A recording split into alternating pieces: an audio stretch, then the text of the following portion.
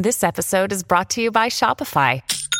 Forget the frustration of picking commerce platforms when you switch your business to Shopify, the global commerce platform that supercharges your selling wherever you sell. With Shopify, you'll harness the same intuitive features, trusted apps, and powerful analytics used by the world's leading brands. Sign up today for your $1 per month trial period at shopify.com/tech, all lowercase. That's shopify.com/tech.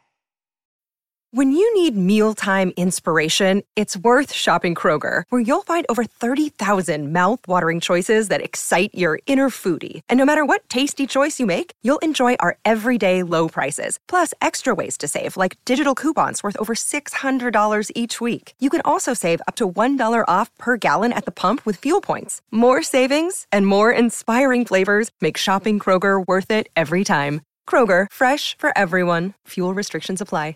Hello, everybody. This is Marshall Poe. I'm the editor of the New Books Network. NBN listeners like to read books and buy them. So we thought we'd tell you that right now, our friends at Princeton University Press are having a remarkable site-wide sale. You can get 50% off books, including ebooks and audiobooks, with the code 50, F-I-F-T-Y, at checkout until May 31. You can save some real money on Princeton University Press books. I encourage you to go there and check it out. Welcome to the New Books Network. Hey everyone, this is Addie Kim, host of the New Books Network. I am a PhD candidate in comparative literature at the University of North Carolina at Chapel Hill. Here with me is Andy Choi, the author of the 2021 novel Slow Hot, published by Schism Press. Andy Choi is a high school student in the creative writing program at the Orange County School of the Arts, whose debut novel, Slow Hot, was released last July.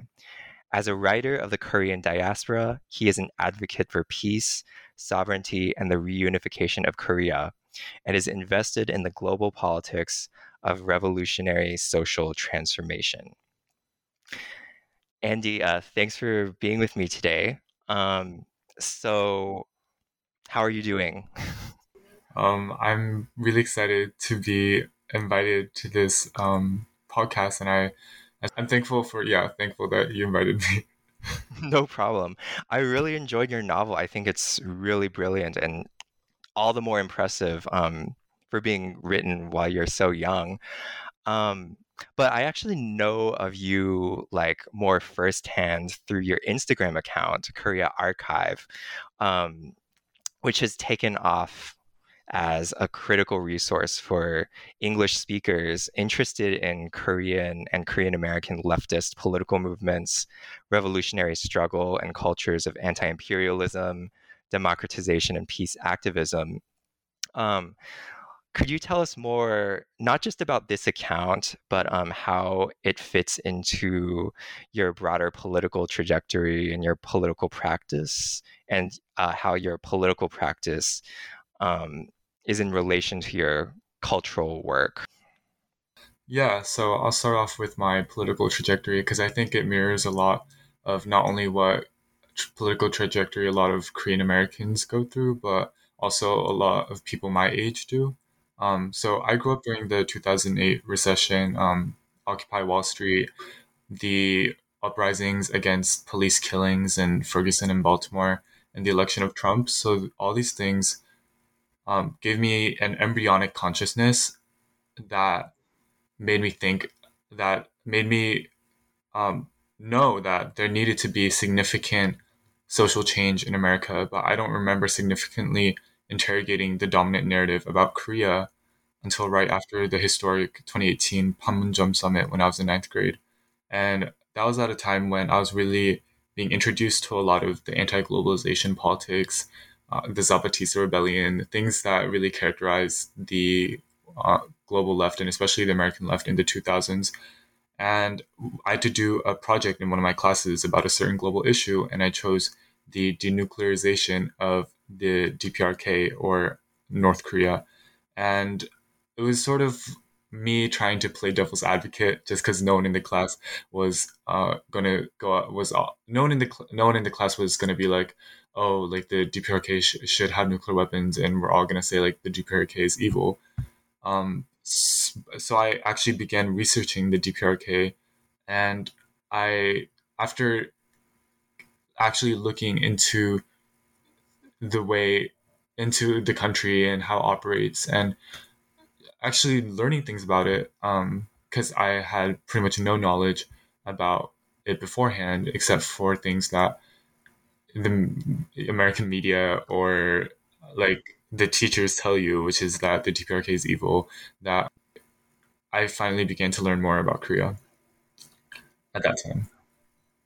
Wow. So, your own kind of journey with learning more about Korea has happened fairly recently then, like within the last few years. Yeah.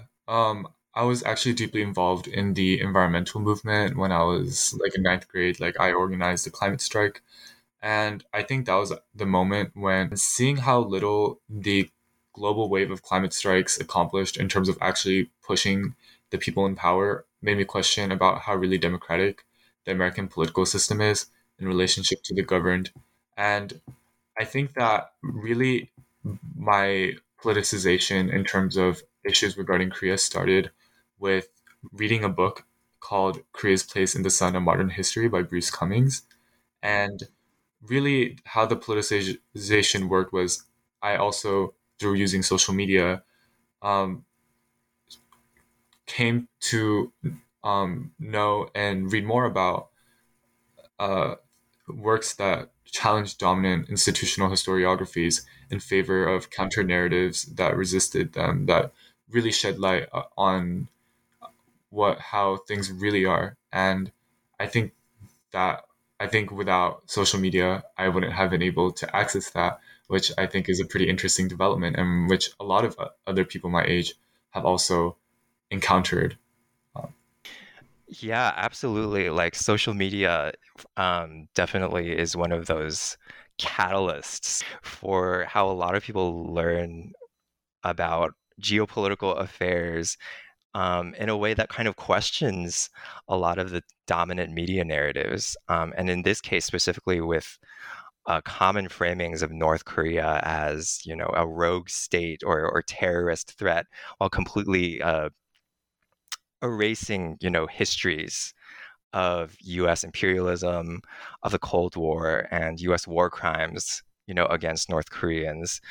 Um, and also the way the U.S. is just kind of, fomenting war in the Asia Pacific region, and how the Korean Peninsula is really a kind of tinderbox, right, for this kind of new Cold War that the U.S. is waging. Yeah. It's really fascinating to hear about your uh, involvement with the environmental movement, because the environment is definitely a key player in your novel.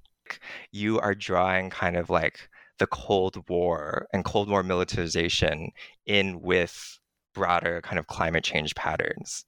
So you're kind of commenting on climate change not as this kind of just thing that's happening divorced from history, but you're really like drawing kind of the Cold War into the broader history of climate change, right? Yeah, that's what I was trying to do with the novel, and I think it also. At the time that I was writing the novel, I was actually working on a certificate of ecological restoration at my local community college. And so a lot of what I was learning in my classes, which were pretty standard environmental science courses, like none of them were, um, most of them were just like very bare to the bones, like this is how ecological processes work and stuff like that. I think these classes really lent themselves useful because it really put into perspective the ecological crisis, wherein along with the technological mutations that I experienced through the COVID-19 lockdown, but were already prevalent in my life beforehand. And one thing that I do in my novel uh, is each of the vignettes that I write are titled are titled after an invasive species from the Asian continent to the North American landmass. And I think that was really inspired by how I saw this spread of COVID-19 and its relationship to anti-Asian racism. And it made me want to explore how deeply these, like, the not only like biological ecologies, but like social and mental ecologies that relate to them, because what we have right now is a virus that, like in other devastating pandemics, is intimately linked to environmental destruction like deforestation, where huge swathes of the population are, were at least in 2020, we're witnessing something similar to a collective psychosis, particularly young people my age, and also a situation where us as people who are racialized as Asian are seen as particularly dangerous vectors of not only COVID, but also what you were saying earlier about the new Cold War. And so I think it's a convergence the of like environmental concerns and also the COVID-19 pandemic and how it relates to our experiences as people racialized as Asian in the United States right now. Yeah, that's really, really interesting. How you name each of the different narrative strains after a different invasive species, but all of them are, understood to be native to Northeast Asia, right? But Yes, right. I mean, like it really does like have this effect. Kind of, it's like ironic, but like melancholic. It's like associating your uh, diasporic narrators with like quote unquote invasive bodies, but in an age where like so many different species, perhaps the majority of the Earth's identified species, are like shifting ranges and because of climate change. So invasive species, like the whole term becomes, contested and complex if climate migrations are, instead viewed as natural responses to already kind of planetary processes. definitely. But yeah, I mean, definitely with the COVID pandemic and with the anti-Asian violence that we see happening, that's another reason why your novel is just super, super rich. Um, are there other themes or ideas you wanted to explore with your writing of this novel? And particularly given what you were saying with technological mutations, right? Um, and given your own kind of online presence, your online persona, how would you relate your fiction writing with the digital? Yeah. I think I think at the beginning of the COVID-19 pandemic, I developed a very strange way of experiencing the world because I was spending most of my day inside with little to no interaction with people outside of my family, and my laptop sort of became my world. And especially as school began again and everything was moved online, and so I was spending a lot of time actually on Google Street View, which prior to like a few weeks ago, before I was talking to other people about it, I didn't know that a lot of other people did, but I spent a lot of time just like going around like random places on Google Street View. Like I just spent like hours just like in like Philadelphia or Quebec or southeastern Brazil, just like going to random corners of the world and sort of seeing how and sort of just like seeing how things are. And I was also watching a lot of films, and I think in a way a lot of my writing tries to encapsulate the experience of these like non-haptic representational digitized spaces, because I think I admittedly was lacking a firm demarcation between the real and the virtual at the time I was writing the book. And so I wanted to create something material to differentiate between the two. And I think that really motivated my writing. So specifically, kind of you writing in an analog format, even with a novel, because there are like even digital formats with which you could have, told your story, but at the same time, when you were reading it, there's just so much reference to digitality, in a way that actually kind of contributes to the overall very experimental nature of your novel. Yeah, I think what we've seen in the past few years is really the loss of the analog in the form of community and communication, right? Like our social media has taken all this information and images and and made them have like a life of their own. And I think we need to consider the implications of how these changes are really impacting our society, and I think I wanted to express that too in my novel, in my writing. Yeah, so actually that does kind of tie into another question I had, because what you're talking about with the loss of more traditional, maybe older forms of subjectivity, analog subjectivity, ties into the sense while reading your novel that we're not sure like who the narrators are, if they're the same narrator at different points in time, or if they are different narrators. Could you clarify more more for the reader who these narrators are?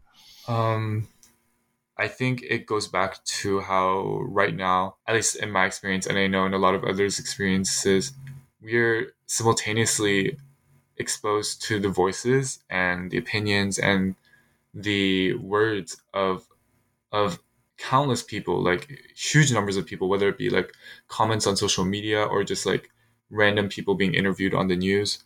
Like we're exposed to so many faces and so many different like lines of thought and text.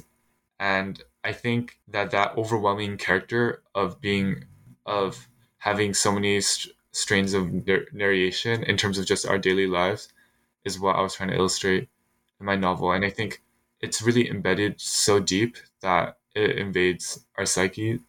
Like when I dream, I I think I've moved. I used to dream when I was really little of myself, like I was myself in my dream. But now I've actually found that whenever I dream, I'm actually dreaming through other people that I see online, through other, like I've become disembodied from my own self and instead implanted in other people. And I think in a way, I wanted to express that through the many different narrators in my book, because I felt like it was a way of exploring how maybe one person's psyche could be sort of transported through the vessels of other bodies and other ways of seeing and thinking, because that's something that's very apparent in terms of my experience of the world. You know, there's that like very powerful sequence of passages where one of your narrators becomes a cyber shaman, and that really made me think of what you were saying. But like, given the kind of like digital oversaturation that's conditioning what's happening to these narrators, while you're getting like so many different kind of feedbacks, there's some really, really powerful things that can happen at the same time with shamanic visions. Did you have more that you wanted to say about that? Yeah. Um, I remember I was really interested in shamanism for a while, actually. Well, going back, I was raised Christian, but not really very strongly as a Christian. I was sort of gone like many other Korean Americans. I went to church as a sort of social event, as a way to meet other Korean people.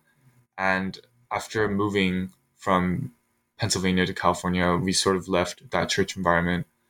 And I think there was a very real lack of spirituality for me. I think that I was trying to look for new opportunities to sort of express the lack of religion in my life, which had been very overbearing when I was growing up. But I suddenly found I needed something to be to sort of fill that niche for me, I guess.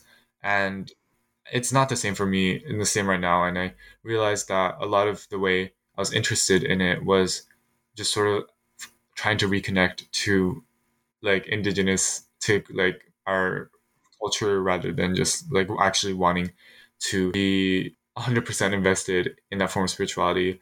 But I was listening to something about climate change a few days ago, and it was talking about how in times of crisis there needs to be there's in civilizations there's always been like a shamanic figure, right? That's been that's led people to a sort of solution, no matter how unsatisfactory that is. But I think a lot of the resurgence of spirituality in our contemporary society, or sort of adjacent practices like astrology, for example, have really been birthed out of the anxieties of our contemporary society. Like, I feel like all of us are confronted by a feeling of impending apocalyptic doom, and none of them match the futuristic visions of 20th century cyberpunk that we kind of secretly wish they were. They're sort of much less romantic 21st century conditions of just a kind of slow but also fast, in a weird way, ecological crisis, where it's really hard for us to visualize it in one coherent image, like climate change, but it's also ever present and it's progressing very quickly. And I think when we're confronted by so many questions of artificial intelligence, geoengineering, and other technologies, and questions about what it means to be human have really become ever present in terms of just our culture. And I think the way this, like, a shamanic spirituality fits into that debate, I'm not debate, that discourse is very interesting. And I think it will be very interesting to see how it does forward in terms of how we can harness this sort of need for a grounding figure, or ideology or spirituality to move us to act, actually, and to sort of lift us from this sort of inertia that I think all of us are tied into, if that makes sense. Right. Yeah. The kind of political impasse we feel like a lot of us are in, amidst like truly mind-numbing crises that are happening now, but also in our near future. But yeah, I mean, that was also the shamanism was just so powerful to read about, because like a lot of Korean Americans, was also raised Christian. It's like kind of like interesting to square Christianity with, Korea's own history and the kind of attendant demonization of indigenous spiritual practices in Korea. I mean, I was taught to see Korean shamans as like not in a positive way. But at the same time, I think I am seeing more people kind of turn toward shamanism as a kind of as having a lot of significance, not only spiritually but also politically. And I could see that in your novel as well. So your novel is super speculative. Are there any other points you want to make about the structure of the novel or its genre, or any major inspirations you've had, literary or otherwise? Yeah. So started writing Slow Hot without a clear framework or coherent storyline in mind. My writing process normally usually involves little to no pre-planning, and I wrote Slow Hot beginning to end without break. So I sort of had a disciplined schedule where I was like, I'm gonna write 1 to 10 pages a day.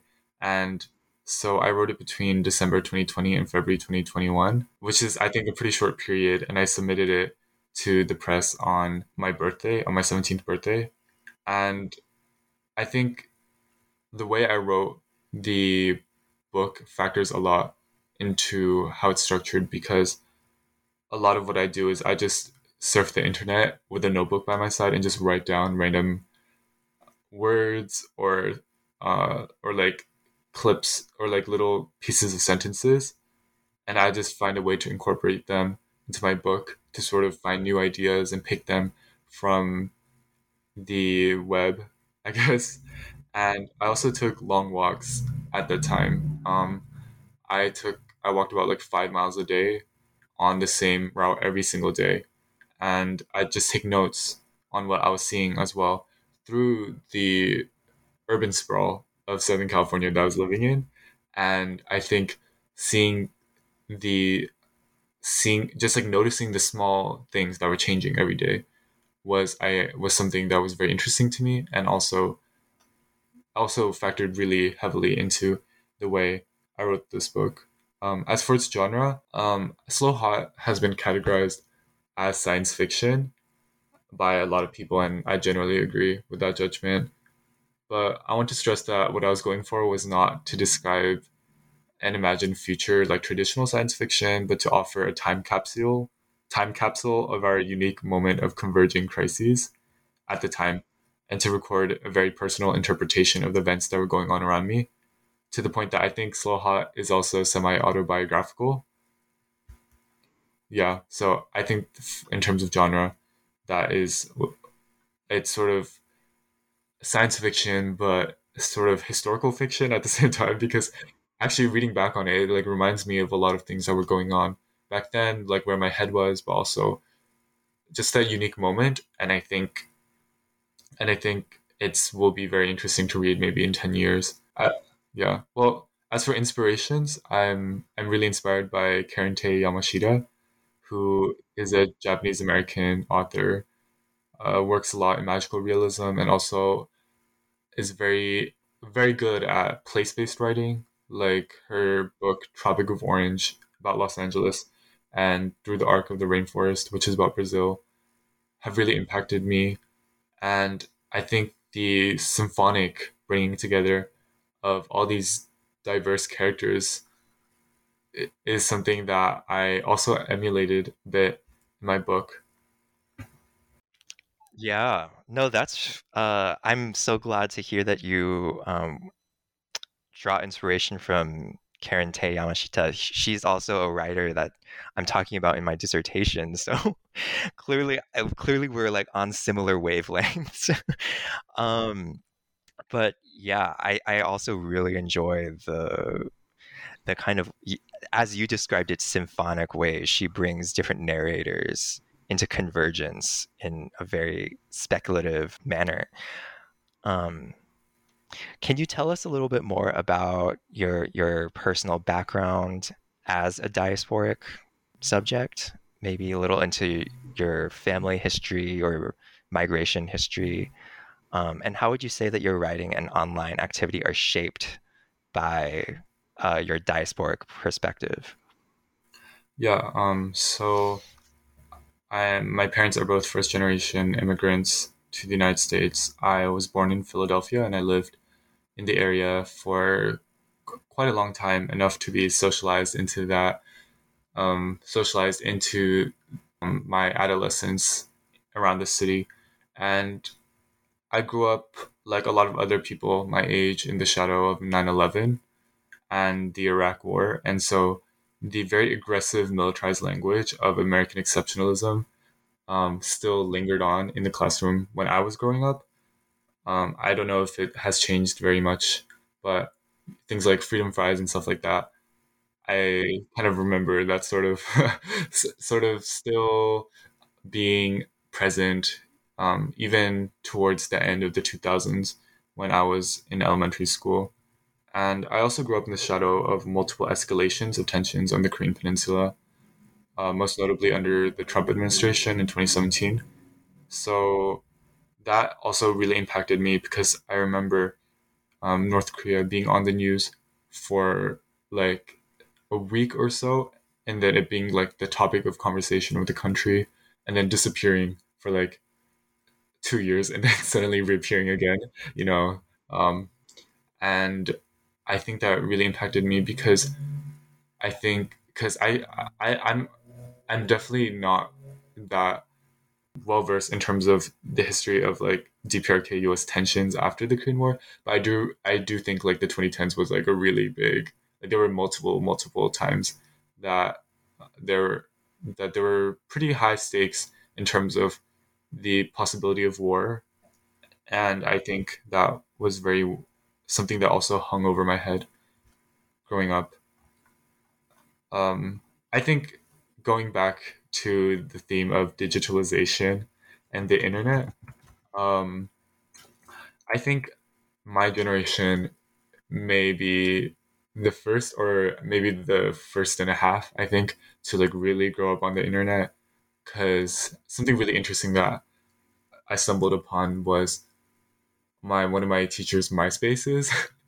A few months ago, I found one of my teachers' MySpaces when she was in high school, and it really made me think about how the adults, the adults that we wouldn't expect to have been entrenched in these digital spaces are now are and like now people who are 30, maybe even pushing 40, have been on these internet spaces for quite a long time.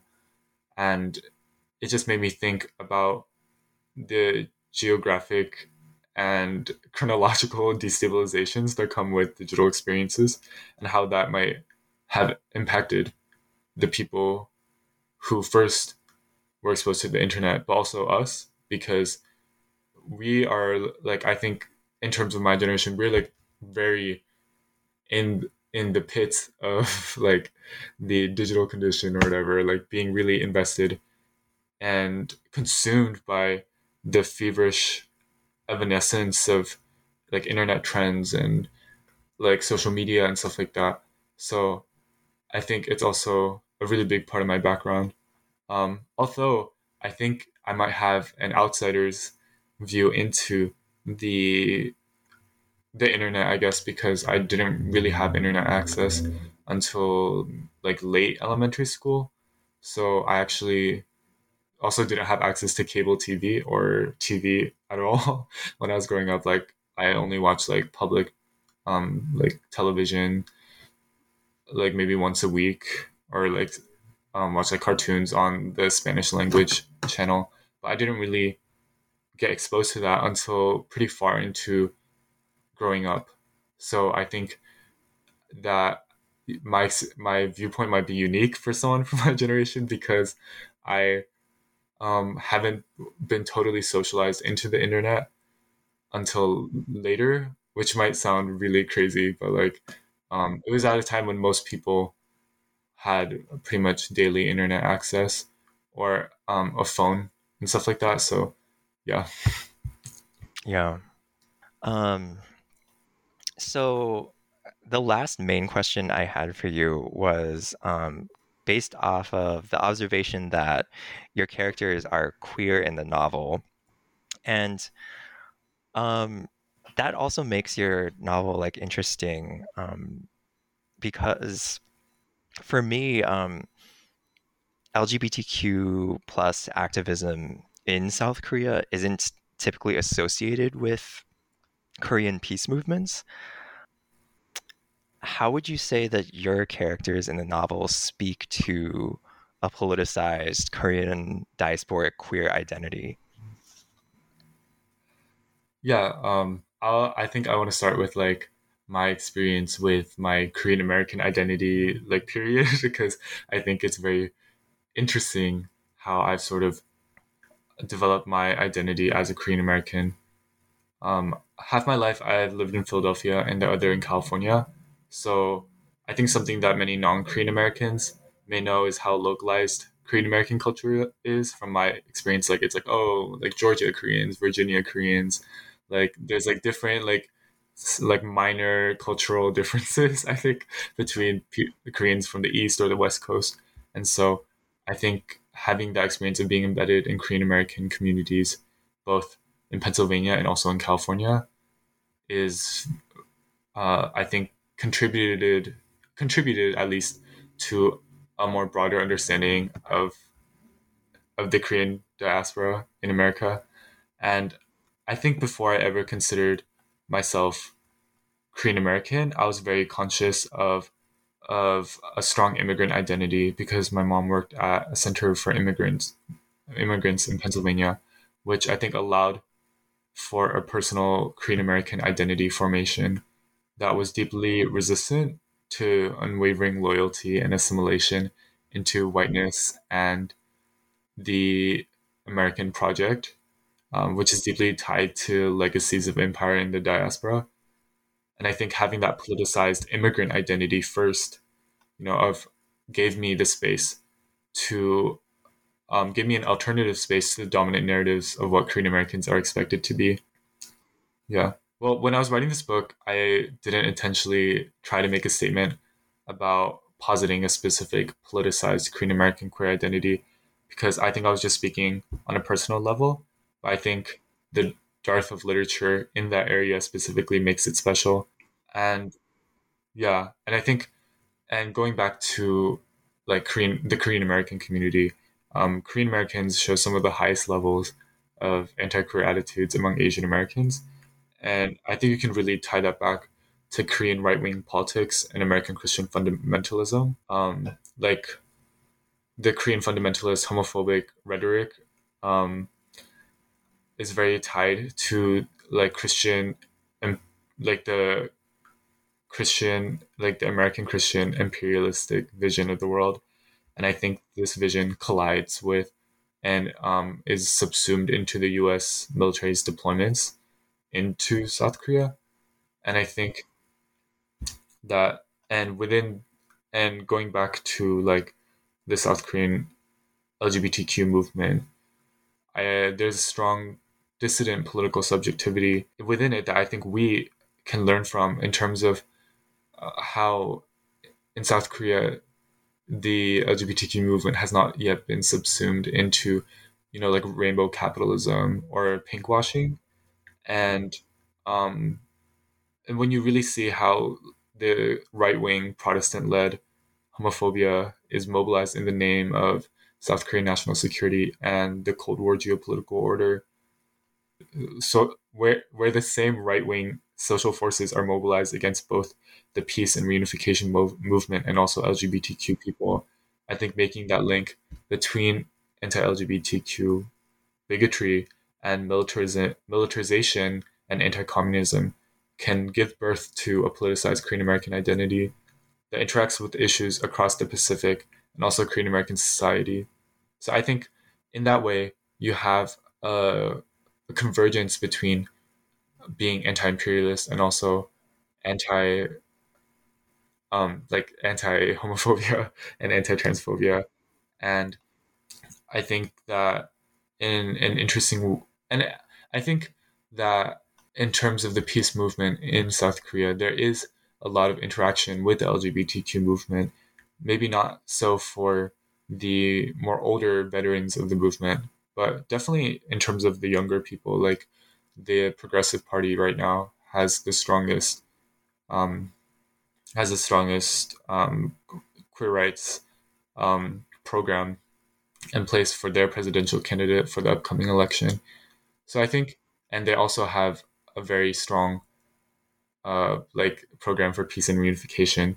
So I think that bringing these two together to make a politicized Korean American queer identity, as you said, would be especially powerful. Just because, um, both anti-imperialists, both pro-reunification activists, and LGBTQ people are cornered into the same sort of position by these right-wing Christian fundamentalist anti-communist forces. Mm-hmm.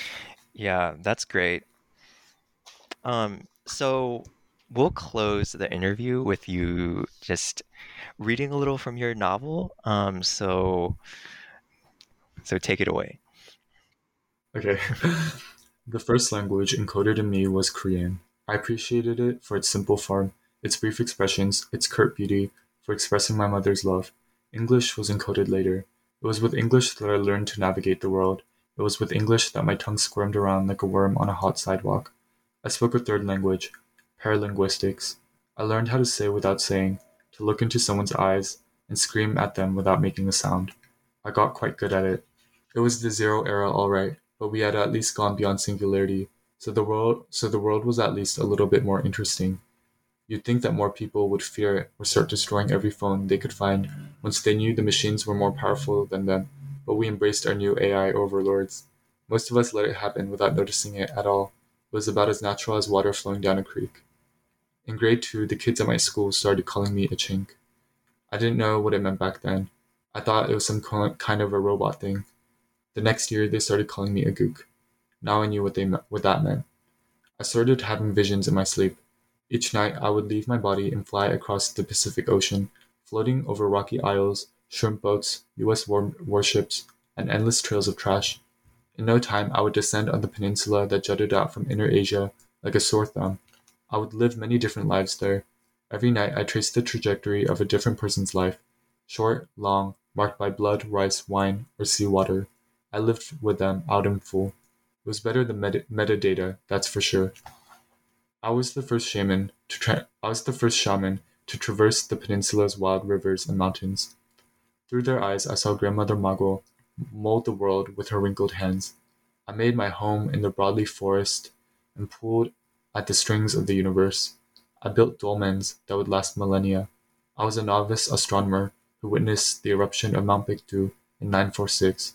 I was a Jurchen monk in Hamgyong province, speaking a strange dialect of Korean. I was a peasant speared to death by feudal lords in the Dongak Revolution.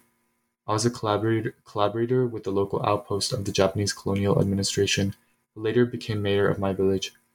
I was a forced laborer taken across the Korean Strait, who disintegrated while facing the A-bomb in Hiroshima. I was a guerrilla of the Workers' Party of South Korea, who died of frostbite on Jirisan Mountain. I was the eldest son of a Jaebol family, one of the few privileged enough to be uploaded while the Korean peninsula was carved up into pieces and laid to waste. Every time I would say, "Tigers don't eat wet rice," and I'd wake up. There was only one time where I lived multiple lives in a night. I was an experimental germ agent stored in a US military weapons lab in Busan. I got to know the people in the apartments next door pretty well. I went from one body to the other, leaving death in my tracks. It's interesting how each person breathes in a different way, how oxygen goes in and carbon dioxide comes out. Anyway, it tripped me out. I started reading about Korea and writing about it. There was a little projector in the back of my head that would always be playing scenes from my overnight trips to the motherland. I started posting things about Korea on the feed too. And that was from Andy Choi's 2021 novel Slow Hot, published by Schism Press. Thank you for listening.